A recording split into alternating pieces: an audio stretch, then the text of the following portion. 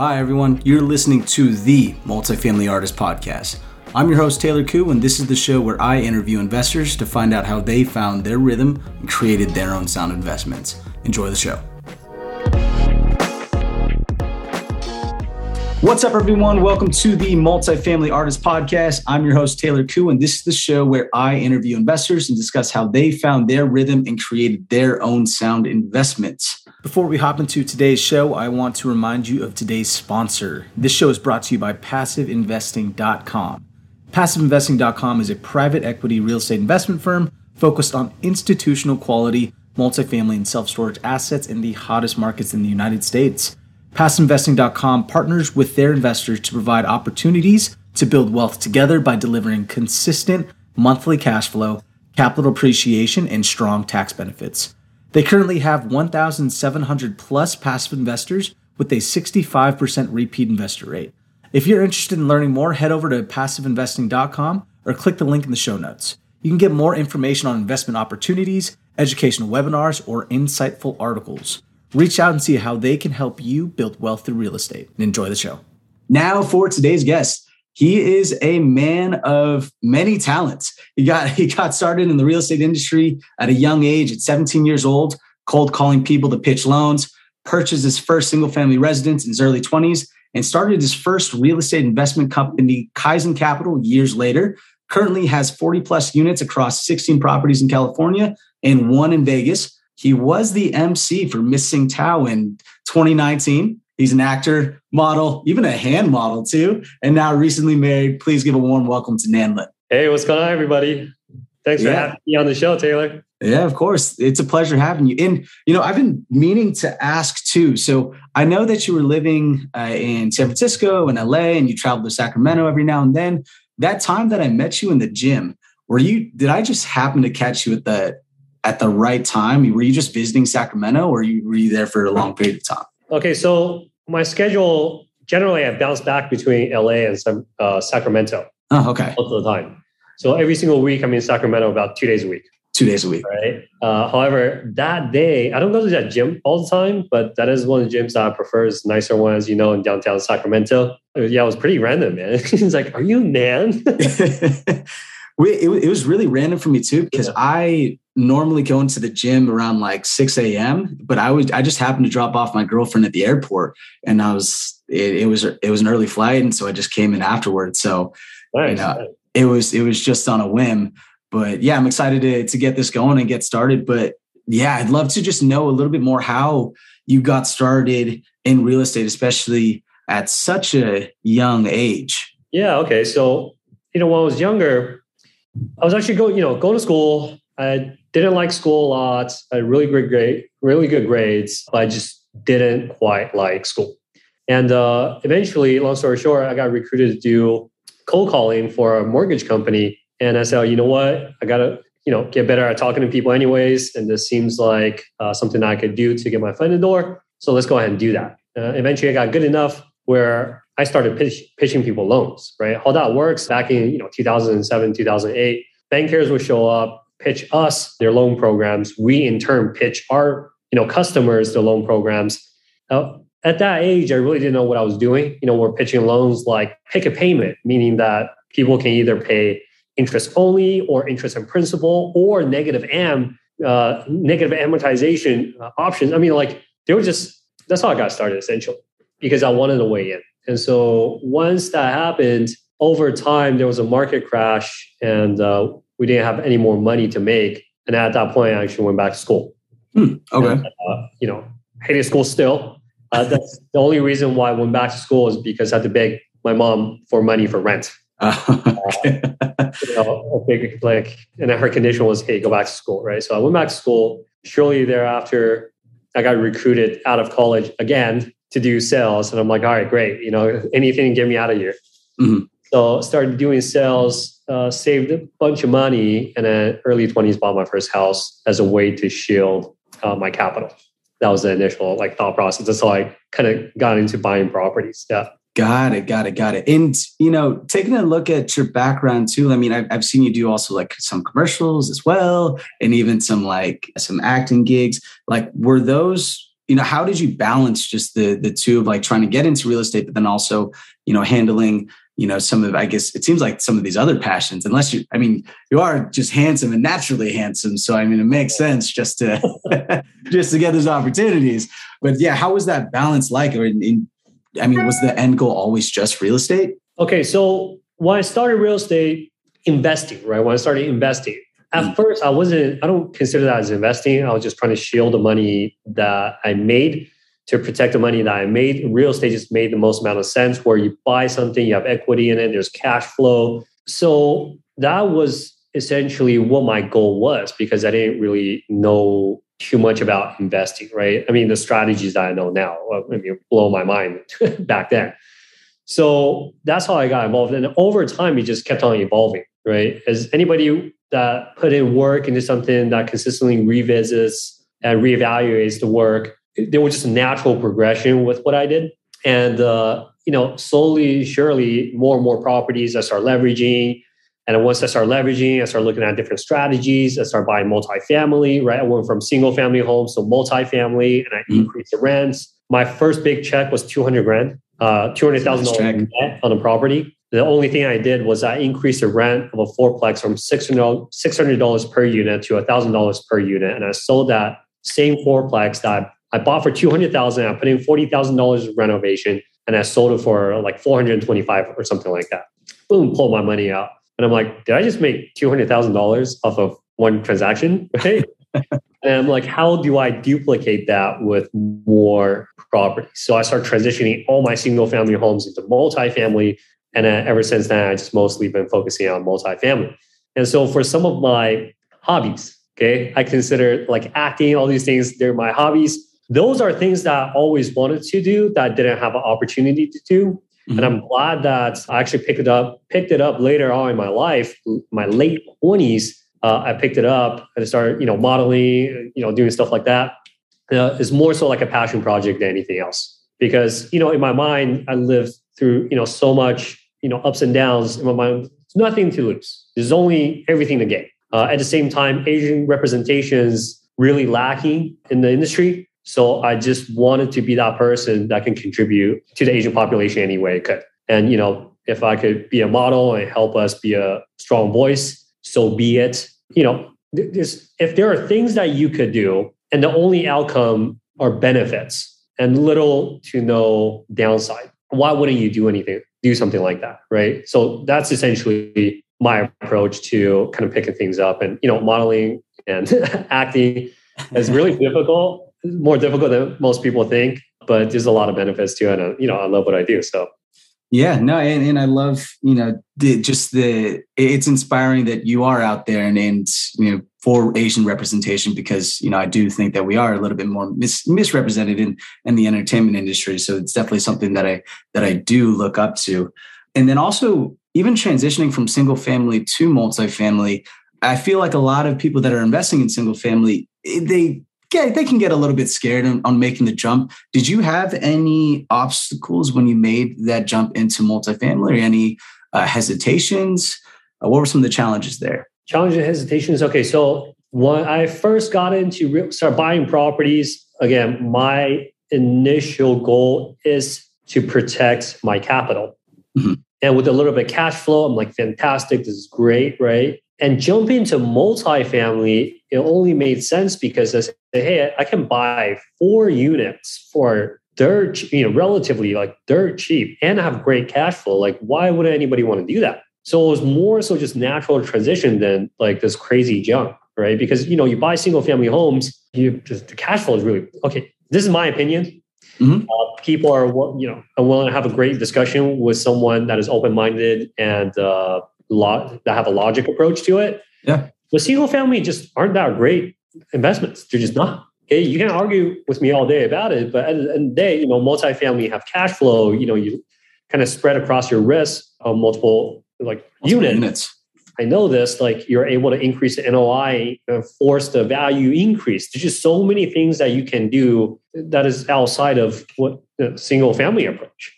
The single family, that's kind of risky to me. If your tenant is non-performing, you're just in that hole. Versus multifamily, you have 4 units or 3 units or 2, whatever it is. One unit doesn't perform, you have the other unit to kind of cover your losses, or at least make sure you don't go too negative. And, it was a more natural transition than anything else. Right.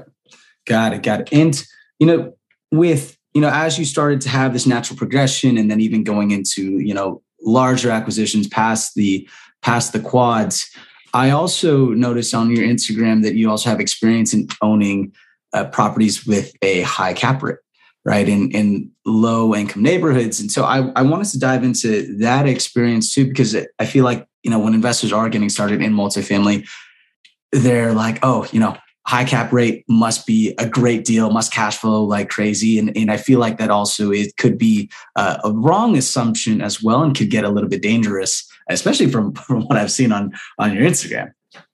You see all the great videos of tenants not paying rent, huh? Yeah. I do.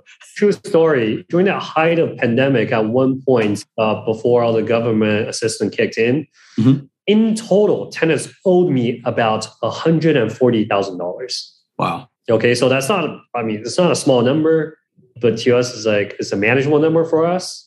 For people that are getting into properties, high cap rate, low income neighborhoods, be careful. Just be careful. All right, because it looks very pretty and is priced right for a reason.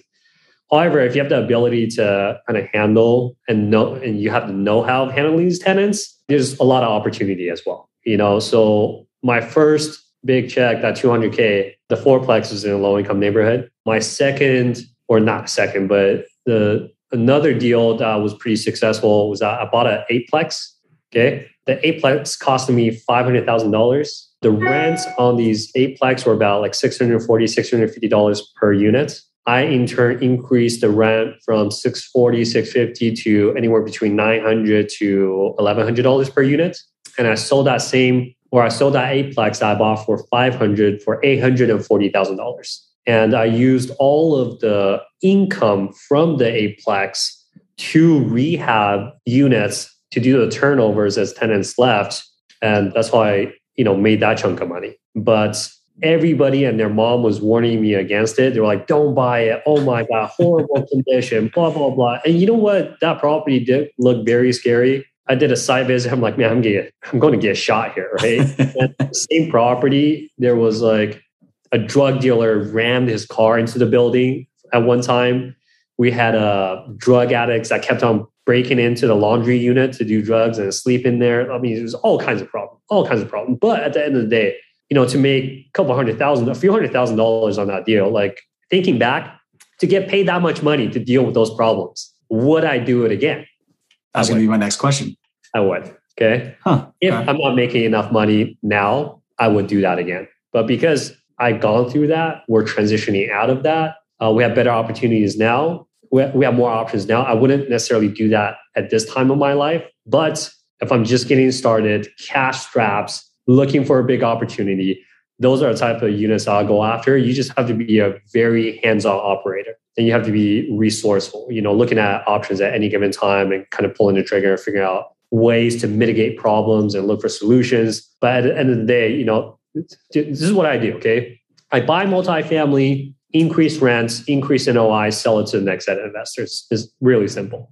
Mm-hmm. But that strategy just works so well, right? And it's only the opportunity is present with multifamily, not necessarily with single family.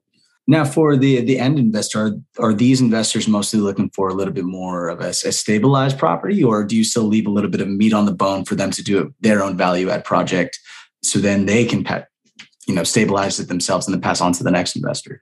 I do leave meat on the bones. Okay, so for example, the fourplex I sold for $440,000, whatever that bought for $240,000. Mm-hmm. I instructed the buyer to add a bedroom to one of the units. I think the buyer did that. A year later, he sold it for $550,000 that he bought for $440,000. Yeah, nice. So, but a lot of these investors, what they do is they want to stabilize investment property. Those are like more passive investors, right? So if you want to be more passive, getting into something more stabilized, then you're probably paying the price is towards a premium. But if you're an investor who's looking to make big bucks and making large paychecks, you're going to have to be more hands-on, just be operation heavy, right? So that's just what it is. Got it. And, now that you mentioned, like, you were also a past, because I listened to one of the other podcasts that you were on, and you mentioned that you had a pretty extensive experience in passive investing as well. Were you passively investing in real estate too? And like in different partnerships? Was it in a syndication, or what other assets were you passively investing in? So from the day that I bought my first property until I sold that fourplex, I consider myself as a passive investor. Okay, got it. Because, I'm putting in money in the property. It's kind of like cash flowing. I'm doing what I can to, increase rent whenever the opportunity presents itself. Right. I'm just like not doing a lot of work, right? But once that fourplex was sold, I made that 200 grand. I'm like, okay, I need to put more time into it. So that passiveness began to fade. Got it. I think closer to my late 20s.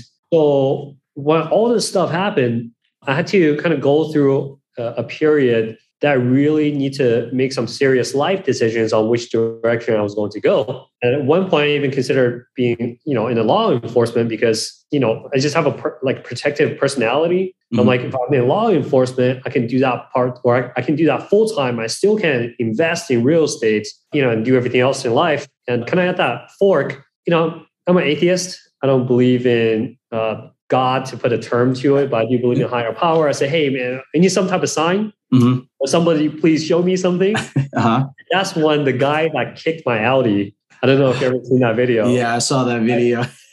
Kicks my Audi, we get in a confrontation. That basically ended my law enforcement career before it got started.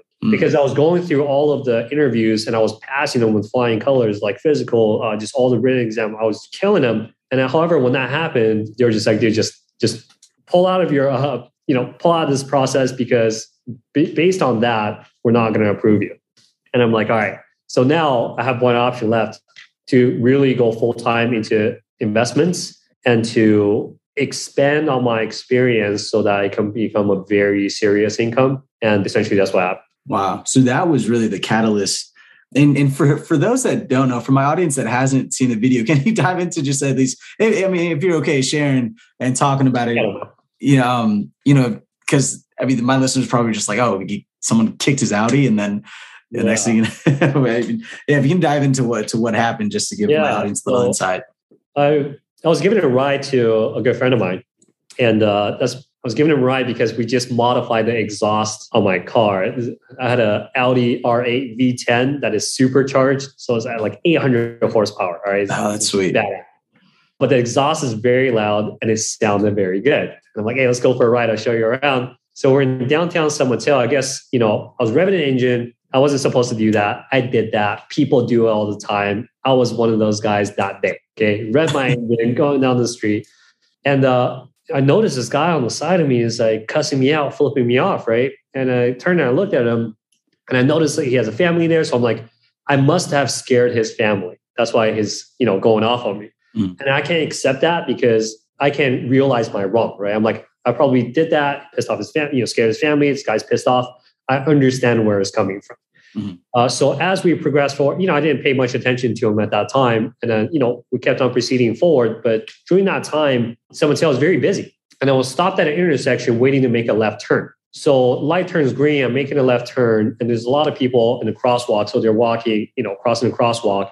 And I happen to be now making a left turn, parked in front of the crosswalk, waiting for people to cross. And the guy that's been yelling at me stops in front of my car now and is directly pointing at me, talking all kinds of smack. And part of it was talking about like Asians. Something he's like, is that your boyfriend? I'm like, because it's a supercar. All you can see is my face. Right. And a male passenger is saying like, hey, is that your boyfriend? Like calling all kinds of stuff. I'm like, dude, keep on walking. I'm like, keep on walking before, something happens, right? Yeah. And, he's talking so much. But anyways, at the end of it, he continued to walk. When he walked past my car, I just drove forward, right? And as I drove forward more aggressively, I would say drove forward more aggressively, he kind of just back kicks my car. Cool. And, this is like back then, this is a, $180K car with modifications, like close to 200,000. And in my mind, I'm like, did this guy just kick? So I stopped the car in the middle of the street. And I'm like, no, I have to go talk to him. So I pull my car towards the curb. I get out the vehicle and, I walk up to the guy to have a conversation with him. And then at that point, he extends his hand. In my mind, I'm like, all right, he's been, hand is extending. I'm going to hit this guy in the face. Right. So essentially, that's what, led on to the rest of the altercation. Got it. Well, it's crazy that, that was sort of like the catalyst, because I guess if that didn't happen, you could have definitely still been a police officer and might not even have gone through the rest of this journey through, as a real estate investor. I think if that didn't happen, I could have very well been a peace officer of some sorts. And also at the same time, I think I'll still be investing, but not as aggressively. I'll say now, since that, and, even before that, since the passiveness started in the fade, I'm getting more into real estate investments. Right. Year on year, the growth has just been insane. Most people say, hey, what is your 5-year goal? What is your, next year goal? Or what are this list of things that you're trying to do? Like, I just have a very simple one, double my net worth every single year. That is the one goal, full-heartedly focused on at all times. It's very easy to do in the very beginning because you don't have that much assets. But as you grow and progress, you have more and more net worth, that goal becomes harder and harder. So that creates more, creativity, more dedication, so on and so forth. And so now into, talking about our goals and talking about the future and, what you're currently focusing on. Some people stay away. A lot of investors that I've talked to, and, even though I live in California, majority of my network has actually been outside of California, and they're afraid to invest in California. And so in your opinion, I'd love to just hear your thoughts of why you do invest in California, specifically Sacramento then. Okay. Everybody that invests outside of the States, I don't blame them. Perhaps they just don't have all the tools that I have to invest in California. Okay. And investing in California is great. I actively looked at investments outside of Sacramento, outside of California. I visited cities. I've gone trips just to look at real estate. And this is what it pans out to. Okay. A couple of things. Number one, price of real estate versus the rent. Okay. California, especially Sacramento, it is so well balanced. Okay. So well balanced. The capacity for properties to appreciate. California, killing it. Okay. Everywhere else, we don't know. Other states that may have crazy amount of cash flow, but doesn't have the opportunity for the property to appreciate as much. Now, when you force the appreciation on a property, you're able to make a lot of money versus, even if you can get 10, 20% cash on cash return from rents, that's nothing compared to when you force the appreciation, right? Mm-hmm. And, a couple of things. So when I look at properties in California and Sacramento specifically, or when I look at properties, a couple of things. Number one, it has to be positive in cash flow, anywhere between 8 to 12%. Number two, it has to be in an appreciating market. Historically speaking, at any 10-year span, that appreciation cannot dip below 5%. Okay. And there needs to be something that I could do to force the value to increase right away. Value add opportunity. All right. And with those three in mind for new investors, number one, cash flow should be the first thing you look at for anybody new. Appreciation should be a given. You buy in a market that just constantly appreciate. Right. And in Sacramento, here's the thing, right? You go to LA, you go to San Francisco, you talk to people, you're like, hey, Sacramento, they might frown upon that. You're like, whoa, Sacramento, it's like in the middle of nowhere. Well, here's the thing though. Sacramento is the capital of California. Okay. San Francisco Bay Area, that is the tech capital. Most of the money flowing into the Bay Area comes from tech. LA, most of the money going to LA comes from entertainment. Sacramento, it is the capital of them both. And California has the highest GDP, it is the most stable state. If any state can survive anything, it'll be California. All right. And so investing in Sacramento is just a very safe play for me. It doesn't take, it's not a lot of risk. There's not crazy amount of upside, but with the right tools, you can force the appreciation like crazy and realize a lot of upside. Okay. And my network is here too. So something that will take me, maybe that'll cost me $100,000 to do elsewhere. It may only cost me $50,000 to $60,000 to do here. Are majority your family and then also your wife here as well in Sacramento or Los Angeles, or I'm assuming just in California? Please. Wife and I mostly live in LA. So wife lives in LA. We'll commute back and forth between LA and Bay Area for work. We fly back and forth. Me, I like LA because there's just a lot of money there. Mm-hmm. It's also entertainment capital, right? So I have to force feed my passions and your hobbies, my hobby projects. Right. It's not a bad hobby, all right? Not a bad hobby at all. Like, you were at the gym, you look like a decently, built guy, and you got to have these hobbies that contribute to your life, right? So working out, going to the gym, that's a hobby for your health. For me, being an entertainment business, that's a hobby that makes me happy, makes me some money, and has a lot of upside, right? So I like those type of hobbies. Yeah. Well, and what's funny is I actually was trying to be a professional dancer because I lived in LA when, for about 5 years. Okay. And I was able to get on Jimmy Kimmel Live, and I ended up getting crushed because the choreographer ended up not paying me. And so that was like my catalyst to starting my own journey and like controlling my finances. And then that was the inspiration behind, this podcast. Well, it's fortunate for that to have happened to you. I know.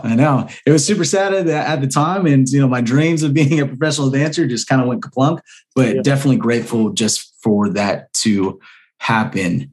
But yeah, no, it's similar hobbies, entertainment industry. It's a cool place. But one thing I did want to touch on, because you mentioned the tools. Now going back into real estate, the tools and what you were looking for when you are doing a value add for some of your criteria. What if you can dive into it a little bit more about what I guess like makes the button hot? Okay, so multifamily is an extremely good tool to build wealth whenever you start investing or you're a seasoned investor. Multifamily is great, right? However, on the operation side is pretty operational, like demanding. Mm-hmm. So for example, we have in-house property management. Most people don't have that, right? They have to outsource property management, and depending on how good their property managers are, will largely affect their bottom line. So I have in-house property management. I have direct control over what I want to do. I have a fleet of attorneys that in case people even try anything funny with me, like I won't even play it with you. Like anytime you try something funny, this is how I look at it. Lawsuits are basically like teachers for kindergartners. Whenever there's a dispute, you call the teacher will come by and kind of mitigate and solve the problem, right? You'd be surprised at how much these adults don't know how to act. Okay, you will be shocked at the amount of people I deal with and just how ridiculous these people are. So instead of getting too emotionally involved, I don't want to deal with that anymore. I'm like, you want to try something funny? Here, go talk to my attorney, right? So that's where I'm currently at. So I have in-house property management, fleet of attorneys.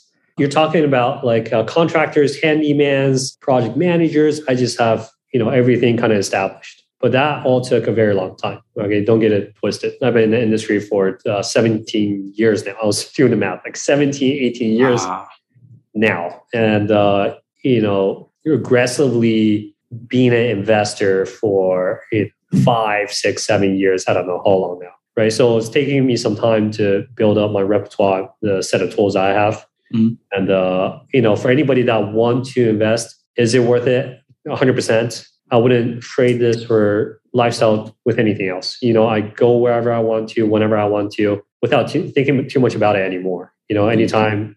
Now is more so like whenever my wife is available, we'll go somewhere, right? Because she works for a tech company and her availability is kind of limited.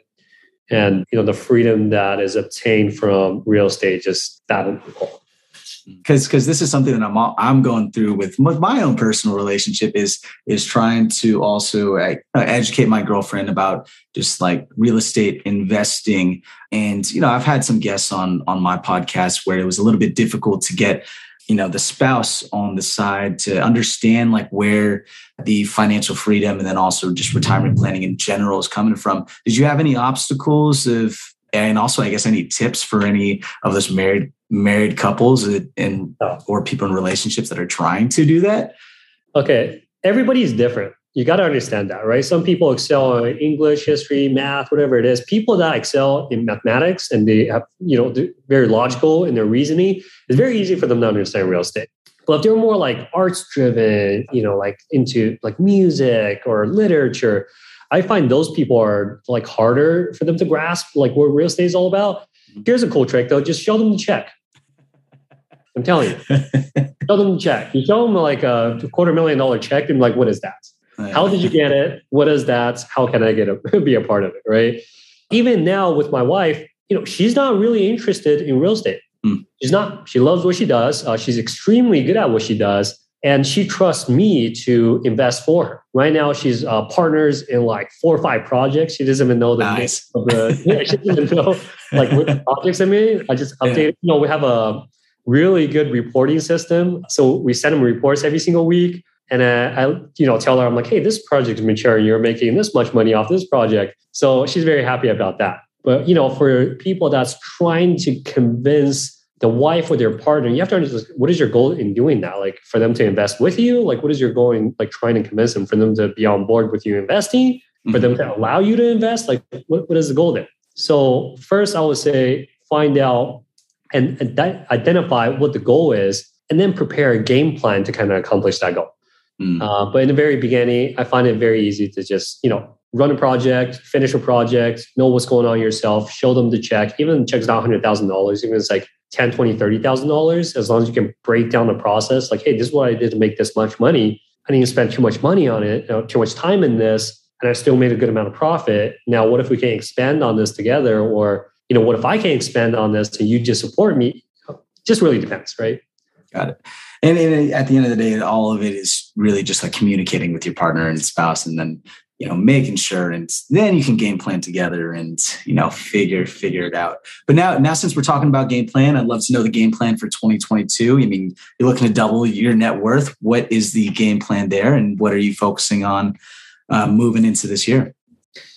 I think the one thing that has led me to achieve the level of success that I have now, keep in mind, there's always people that are head and shoulders above what you're doing. There's people that are doing less than what you're doing. I think the key is to compare yourself to yourself and really just go after your potential. For me, looking at the way that I've scaled is that I always visit and revisit what I'm doing. I will try to analyze. There's like 80-20 rule that is extremely, extremely valuable. That means 80% of what you're doing is 80% of what you do is making 20% of your income. And 20% of what you're doing is making 80% of your income, or produces 80% of your results. When I saw that or heard that, I'm like, whoa, let me figure out what that 20% is that I'm doing that is achieving 80% of my results, right? And just focus more on that 20%. Expanding on that so that my actions are just worth more over time, right? And I cut out the 80% or as much as I could, that's generating only 20% of my results. So this year, with all the laws and the changes and updates in California, I found that something that is extremely profitable is actually building and converting spaces into ADUs, subdivisions, doing subdivisions, right? And of course, a portion of what I'm doing now is also developments, but developments just take such a long time. It can be very profitable, but it takes really, really long time. Okay. So for the ADUs though, man, we're in and out on some of these projects like 6 months. And then we're making money like you would not believe. I'll tell you one project that we're doing. There was one property I bought for $240,000. I actually just launched a video on YouTube. We bought for $240,000. I think I spent $200K on the build out for the ADU. Right now it's in contract for sale for $635,000. Another project is maturing, purchased for $440,000. Did a refi around $500,000, pulled some money out, built an ADU or converted a 2-car garage into a 2-bedroom, 1-bath unit for, I want to say like $80,000. All right. And then right now, that property that we purchased for $440,000 is in contract to be sold for $735,000. Wow. Okay. And then that didn't take that much work at all. You get a designer, design ADU, you get someone to build it. You're just kind of like managing the entire project. Boom, in contract for sale, right? And then subdivision, this is cool too. Bought one for $435,000 or $440,000, I forgot what it was. Spent, I don't know, $30,000 to $50,000 on $50,000 on random expenses, subdivision costs, permitting, whatever, right? And then we have holding costs because like tenants wasn't paying rent, a bunch of other costs. But anyways, purchased $440,000, I think the hard cost for doing the subdivision was less than or around $50,000. We're in contract to sell each of those units, one for $435,000, the other one for $475,000. Okay, so these are just like, when I'm looking at these numbers, I'm like, okay, got to do more of these because it doesn't require that much time and commitment. Mm-hmm. You just need to manage the project efficiently, manage your costs efficiently, and the income is through the roof, right? So I'm focusing more on those projects in 2020, doing bigger projects as well. We're doing a bunch of builds. So I finally get to realize my dream of building container homes. Okay, I've been on this for like 5 years. On it for 5 years. We tried with different projects. The vendors would, increase their price. Just all sorts of weird stuff. But finally, this year we're actually permitting, I think, 4 buildings right now to be built out of containers. Mm-hmm. All right. No, I think we have 1 property with 3 buildings. We have another property with 3 buildings that we're starting the permitting process with. So we're pretty I'm putting a good amount of time into this as well, because I truly believe that once we get this down, that's going to be another moneymaker because it's a cool structure. It's very cost efficient. It's extremely strong. Once we get that down, I feel like it's going to be another branch of my company that's going to be very profitable. Wow. It sounds like 2022 is just going to be an extremely exciting year for you. And I can't wait to follow along on the journey, seeing it on Instagram and YouTube. And if anybody wants to reach out or get a hold of you and still follow that journey, how can they get a hold of you? I just follow my Instagram, YouTube at Nan Unlimited, right? I feel like an unlimited amount of potential that needs to be unleashed. So I love it. Anything, right? That's why it's unlimited. And just follow us on Instagram. And then one of the newer projects too is at House of Kai, right? We bought a property, completely renovated it, put in multiple 6 figures into renovating the property, built an Airbnb. And we're currently observing how this Airbnb is doing. I just had a conference call a little bit earlier today. I think we're figuring out direction on where we want to go with these Airbnbs. And I think the direction is that we're going to try and brand it into a line of different Airbnbs to kind of build them as like experiences of very unique properties in different major cities across America. And then I think the next one we're looking at is going to be LA as well. That's going to be super exciting. I can't wait to follow along and also learn about that too, as you go through it. So thank you again, Nan, for hopping onto the show. Everybody, thank you for listening and stay tuned for Friday because that's when we're going into our action items episode where we can talk about how you can get started in real estate. So thank you again, Nan. Appreciate it. Oh, thanks everyone. Thank you, Taylor. Hey everyone, thanks for listening to this episode. If you got any value out of the show, I'd greatly appreciate if you leave a rating and review on iTunes to help others receive that same value. If you're looking to learn more on how to passively invest in apartment buildings or self-storage assets, click on my link in the show notes to learn more. Thanks, and I'll see you next time.